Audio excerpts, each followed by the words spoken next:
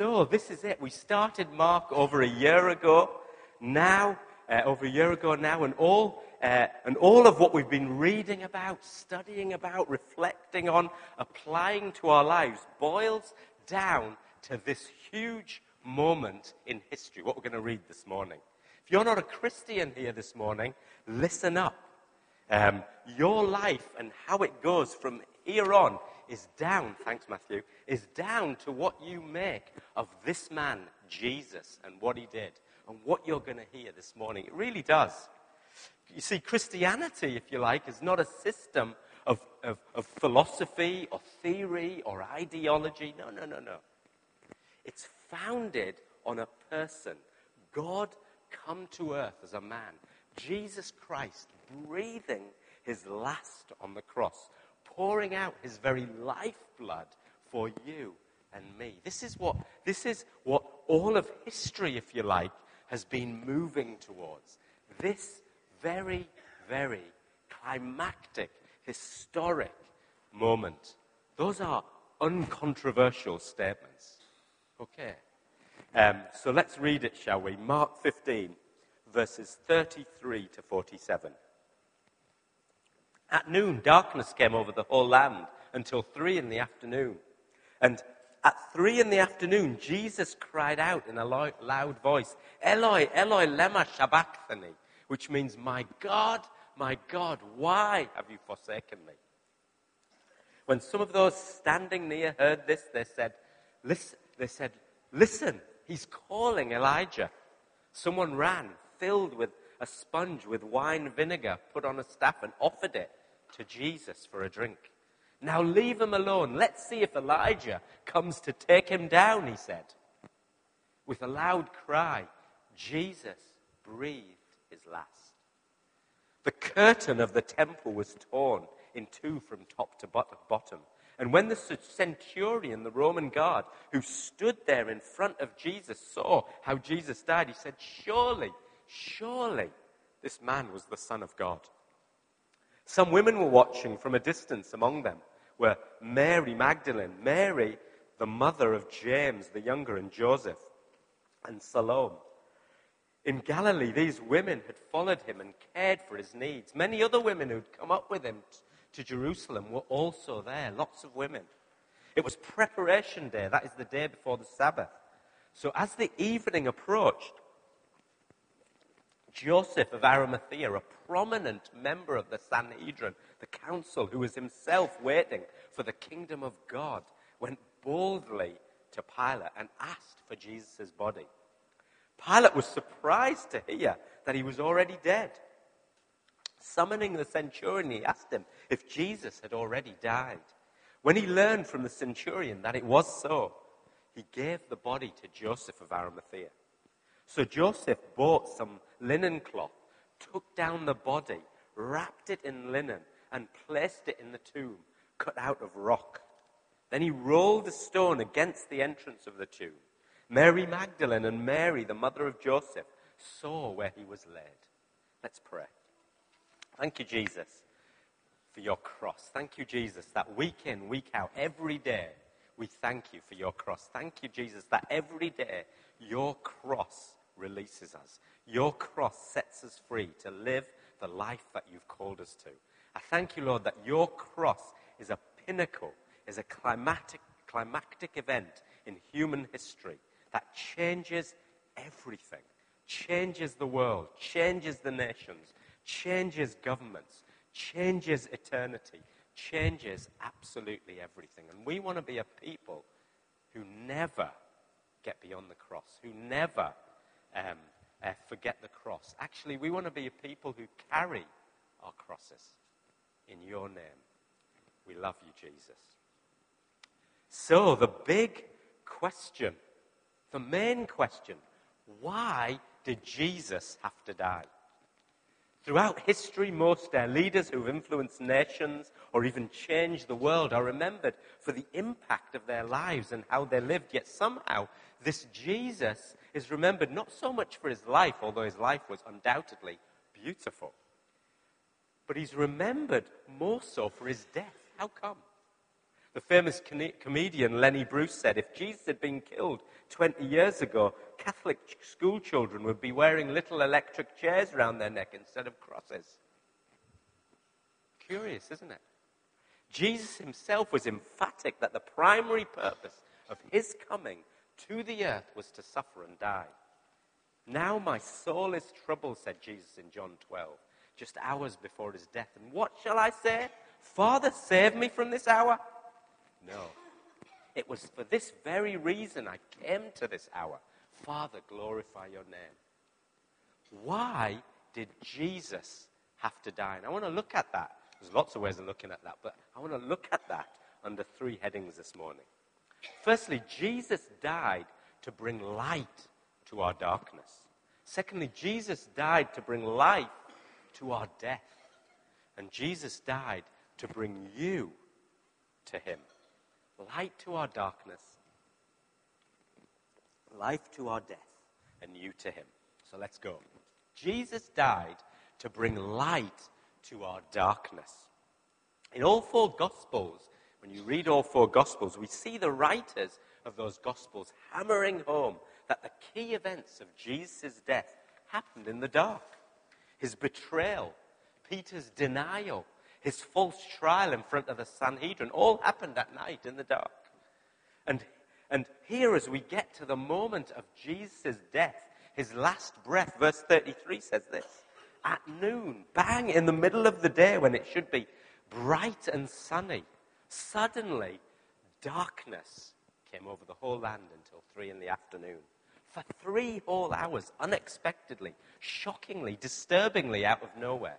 Can you imagine it? If that were to happen about now. What does it signify? What apart from that it actually happened, do the gospel writers, what are they trying to underline? Well, throughout the Bible, physical darkness seems to represent a deeper spiritual darkness. It's a metaphor, if you like, for everything that has gone wrong with us, everything that has gone wrong in the world, everything that's gone wrong in the human race. What the Bible calls sin, turning our faces from the true, bright light of God and choosing darkness. Life without God, disobeying him, dishonoring him, disregarding him. Sin, spiritual darkness. You see, if you think about it, our children are terrified of the dark. Well, they're not that bad, but as they're getting older. But their darkness does something. You see, darkness is a horrible thing, and I particularly mean persistent, day after day darkness. Back in 1914, a guy called Ernest Shackleton, the British explorer, took a ship, the Endurance, to the Antarctica, the South Pole. He was leading an expedition to sail there and walk across Antarctica on foot. But you know what? They didn't make it. Their ship got caught in the polar ice and was crushed. And so over the next couple of months, they were just trying to get home alive. It's an amazing story, actually. In the end, they all did survive, despite the incredible cold and temperatures and starvation and frostbite. But in the biographies of Ernest Shackleton, one of the worst things they came across was the darkness, what's called the polar night, where it goes totally dark for months down there. No daytime, no sunlight, for 3 whole months, sometimes more. And this is what the biographer says about this darkness. He says this, in all of the world there is no desolation more complete than the polar night. No warmth, no life, no movement. Only those who have experienced it can fully appreciate what it means to be without sun. Day after day, week after week, few accustomed to it can fight off its effects altogether. And it has driven some men mad. You see, long periods of darkness brings a deep, deep disorientation, a confusion. It's unsettling. Why? Well, I think briefly for 3 things. Firstly, in the dark, you can't see forward. You can't actually see in front of you. You can't see where you're going. Secondly, you can't see yourself. You don't know what you look like. You don't actually know where your body parts are after a while if you've been in the dark for a long time. And thirdly, you can't tell where there's anybody around you. You become isolated. Deep disorientation. Spiritual darkness, sin is like that too, isn't it? Think about it for a moment. The other night I heard John crying, usually for a feed. So instead of Charlotte getting up, I thought I'd bring him to her. So I got out of bed and walked to his room, and it was totally dark. It was a really dark night. So I picked him up and turned round, and I bumped into Charlotte right in front of me going, "Ah!" And I went back, and I turned back, and I went, "Ah!" We were both terrified. Now, I'm used to her normally going, "Ah," when she sees me in the full light of day, but not at night. We couldn't see anything in front of us. You see, in the Bible, the sun is often likened to God, isn't he?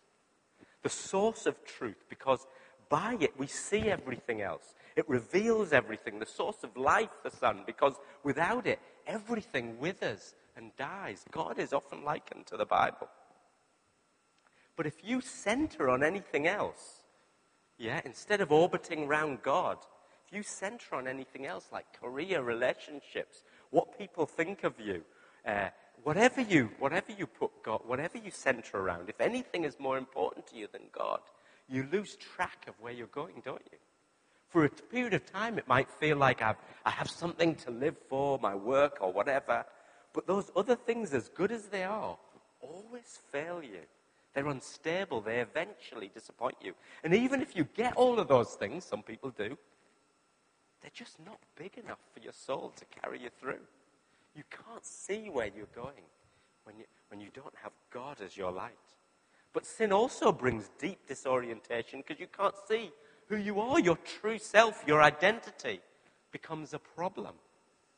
Without the unshakable, all-knowing, powerful, perfect rock that only God is, faithful and true, without him, you have an identity that is very insecure, fragile, because it's based on the things that you're centering your life on. They don't deliver. And thirdly, in darkness, you become isolated. You can't see people around you. You become so wrapped up in the things that you're living for. You don't see who you're treading on, who you're pushing out, who you're not giving time to, your colleagues at work, your friends, your family, the needy, the people, your marriage, that God has put, where the people that God has put in your world, they become secondary. Spiritual darkness, Jubilee, sin, brings about a radical disorientation as God, our true light, moves further and further away from being the center, the very center of who he needs to be. And you see, after that disorientation, always comes darkness. Always comes disintegration, falling apart. That's what happens in persistent darkness, doesn't it? Marriage breakdowns, family fallouts, depression, fear, suicide, chaos, war, oppression, poverty, racial persecution, terrorism, disintegration, falling apart, spiritual darkness, life without God. But, and I love the buts in the Bible, but, on the cross, Jesus defeated sin. He broke that wall down that separated us from life with God. What Leslie was talking about, actually, last week. He battled darkness until it was finished so that we could choose life with him. Real life, abundant life, the light of the sun. Do you choose light this morning instead of darkness, Jubilee? Because God gives you freedom. He gives you what you want. He brings light into your darkness if you choose it. Your call. If you're not a Christian here this morning, God wants to show you his life-giving light. Will you choose him?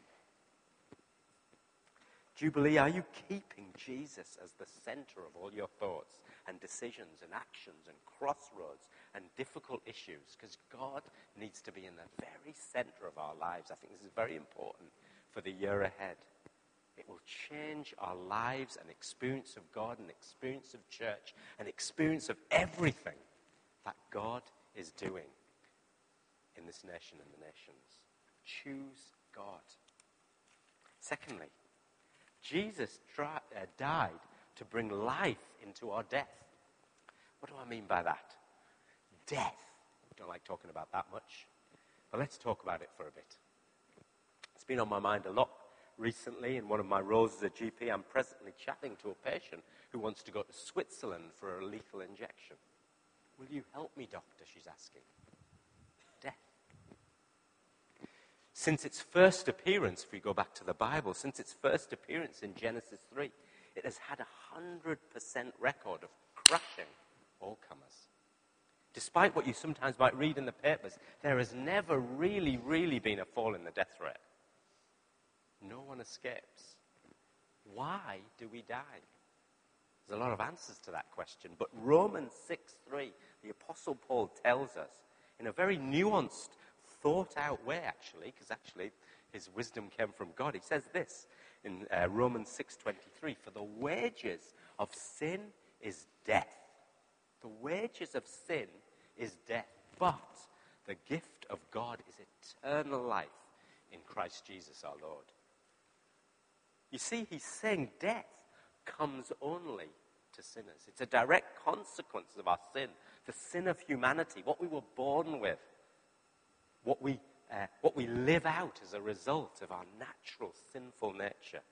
You see, sin doesn't affect us just personally and socially. It also has bigger, broader, much more cosmic effects. This broken world is a consequence of humanity living for itself instead of God. In the biblical creation story, we see how God goes out of his way, read it, goes out of his way to make a world brimming with dynamic, abundant forms of life that are perfectly interwoven, interdependent, interweaved, mutually enhancing and enriching, what the Bible calls shalom, perfect peace. As God is making it all, he's continuously shouting out in the creation story, in joy and glory, this is good, this is good. You can sense him having a ball. But at the fall, as humanity abandons living for and enjoying God as its highest good, the created world that God made breaks. Tragic. Tim Keller, a New York pastor, writes this: human beings are so integral to the fabric of things that when human beings turn from God, the entire warp and woof, the threads of the world, get unraveled. Disease, genetic disorders, famine, natural disasters, aging, and death itself are as much of a result of sin as are oppression, war, crime, and violence. We have lost God's shalom. Things now fall apart. And so because of sin, the Bible tells us, we have become victims of death. Death has become now our greatest enemy. Death is now our executioner. Death is out to get us because of sin. Despite what people tell you, death isn't natural. We hate, we fear, we dread the idea of dying, don't we? That's why we click. That's why we have airbags and car seats and penicillin and heart surgery and chemotherapy and Dignitas. We don't want to die. We're terrified of death. Why? Because it's not natural. One Bible teacher writes this: whenever you're in the presence of death, you know an enemy has been here. You know there's nothing natural about it. It's a monstrosity. It's a perversion of what should be. Death is our enemy. It's the enemy of sinful humanity. You and me. Get real. But what is fascinating here in this passage is that this wasn't the case for Jesus. Death wasn't his enemy. Death had no claim on Jesus. Why? Because Jesus never sinned. Jesus was perfect, spotless. Jesus should have never, ever have been the victim of death. Not at all. And that's the wonder of what we've just read. Here in Mark's gospel, he's trying to get across to us the big deal, the ultimate sacrifice, the most absurd exchange. Jesus, God himself, the perfect one, the sinless one, voluntarily lays his life down for the sheep, you and me. No one takes it from him, but he lays it down of his own accord for you and me. This wasn't a suicide mission. No, he walks into our execution room. He stands in front of the missiles that were aimed at us. He takes the lethal injection, if you like. He faces the excruciating torment of an eternity separated from God, his Father, that only we deserved because of our sin. Eloi, Eloi, lama sabachthani. My God, why have you forsaken me? At that moment, the maker of the whole world is getting unmade. Death couldn't come to Jesus, so Jesus had to come to death voluntarily, sacrificially, lovingly. Why? For you and me. If you trust in the saving work of Jesus on the cross, death no longer has a grip on you, see. It is finished. Death is defeated, Jubilee. I think we sang something like that earlier this morning. Come on, shout it out. Let's shout it out. It is finished. Death is defeated. Come on. Shout it out. I love how Kirian got us to read the Bible this morning together. Death is defeated. You look forward to a certainty of life, of an eternity with God, with Jesus beyond the grave. That is your secure, forever, ever, ever, ever hope now. And you know what? That changes everything, doesn't it? That Jubilee affects your whole outlook on life. No longer are you hemmed in by death these 70 or 80 years that we have. In the truth that you have as a lover of Jesus, you have eternity in your spirit now. So increasingly, Jesus says, live like it. Don't be addicted to safety.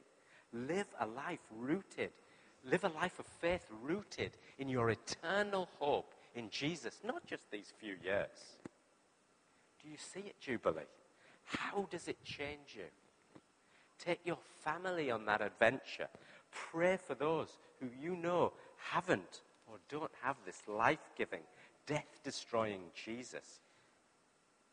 Pray for them to be part of that journey. For the wages of death, for the wages of sin is death, but the gift of God to you, Jubilee, who trust and love Jesus, is eternal life in Christ Jesus our Lord. Now live it out, now, right here.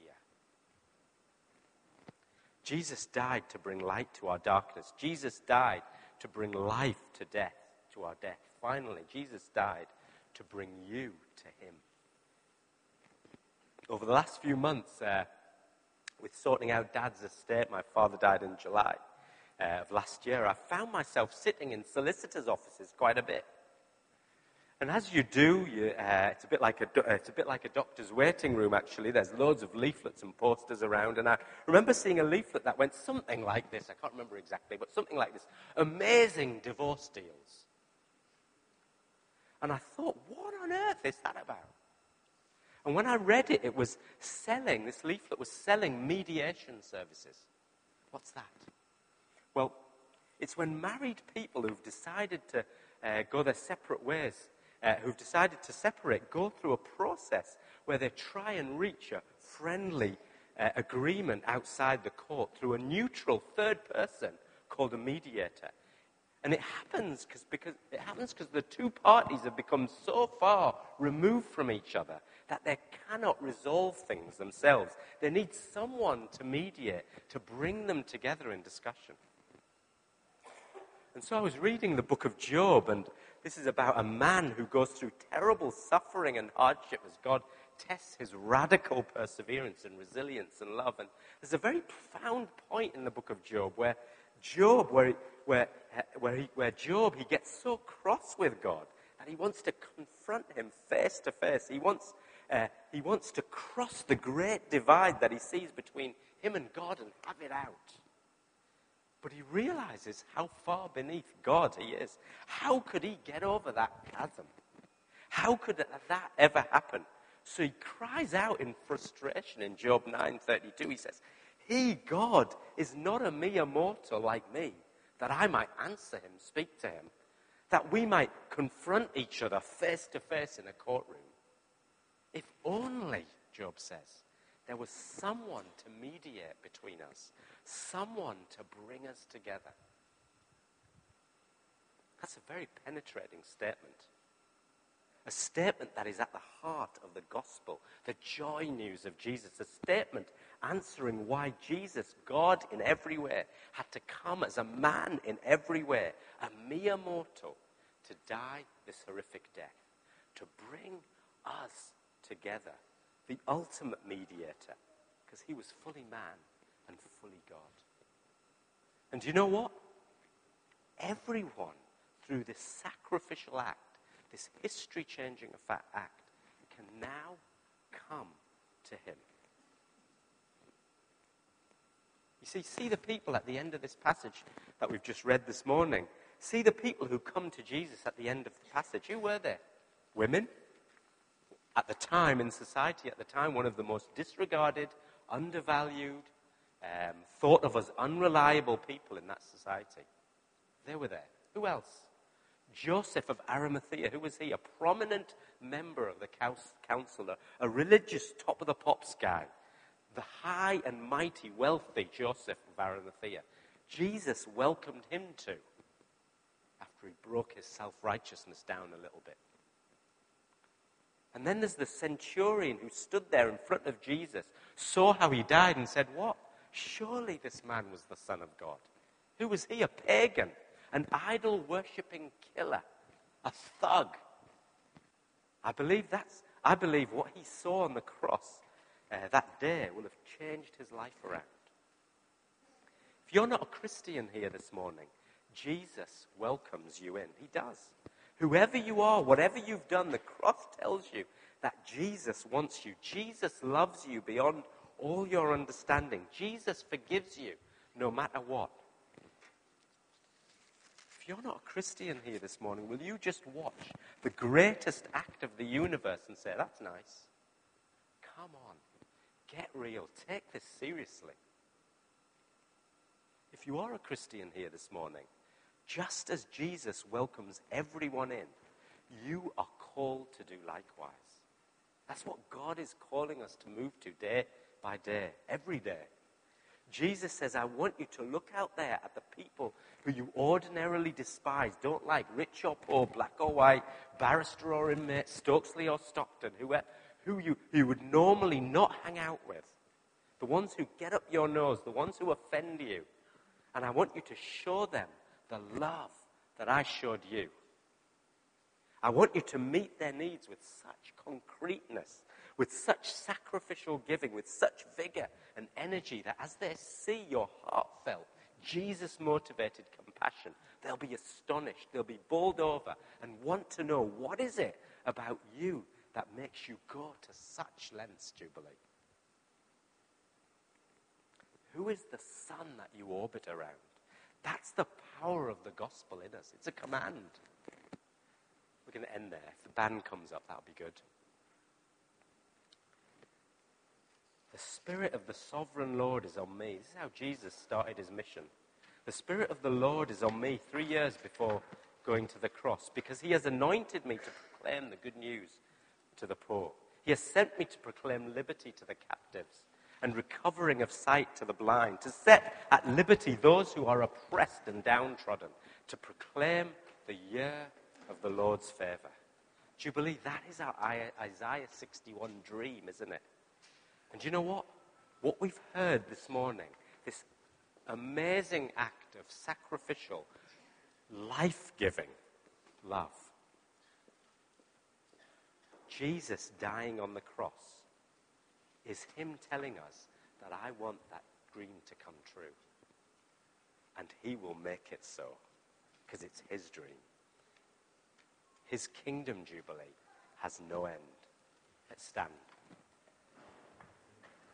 You might have noticed there's pens and papers at the bottom of your, or just underneath your chair. Sorry? Oh, feedback. There's a pen and there's some paper underneath your chair. I just want us to respond this morning. Have you got the yellow bucket? Oh, no worries. Can you empty one of those things and just bring that forward? Yeah, okay. We're just going to, I just want, as we're worshipping, we're going to sing our last song. As we're worshipping, I want you to think, what does that Isaiah 61 dream come true mean to you? Because dreams are something that might happen, okay? Dreams are things that might be a bit pie in the sky, but that's not what I'm talking about. I'm talking about the prophetic yes of God over Jubilee. Yeah? We're hearing a lot of that at the moment. It's actually quite exciting to hear the prophetic voice of God rising and rising in Jubilee again. And I just wanted you to put and pray about, as we're worshipping, what does that mean to you? What are you praying for every day? Who do you want to see enter the kingdom of God? Which groups of people, individual names, things that you feel God has called you to pray for and act on in terms of your part in this Isaiah 61 vision jubilee? Because everyone here is a part of that. Everyone here is a part of that. Do you get it? Let's worship. Thank you so much for everything you are to Jubilee. Let's be a people of faith. Let's write down our prayers and dream big dreams. Let's worship.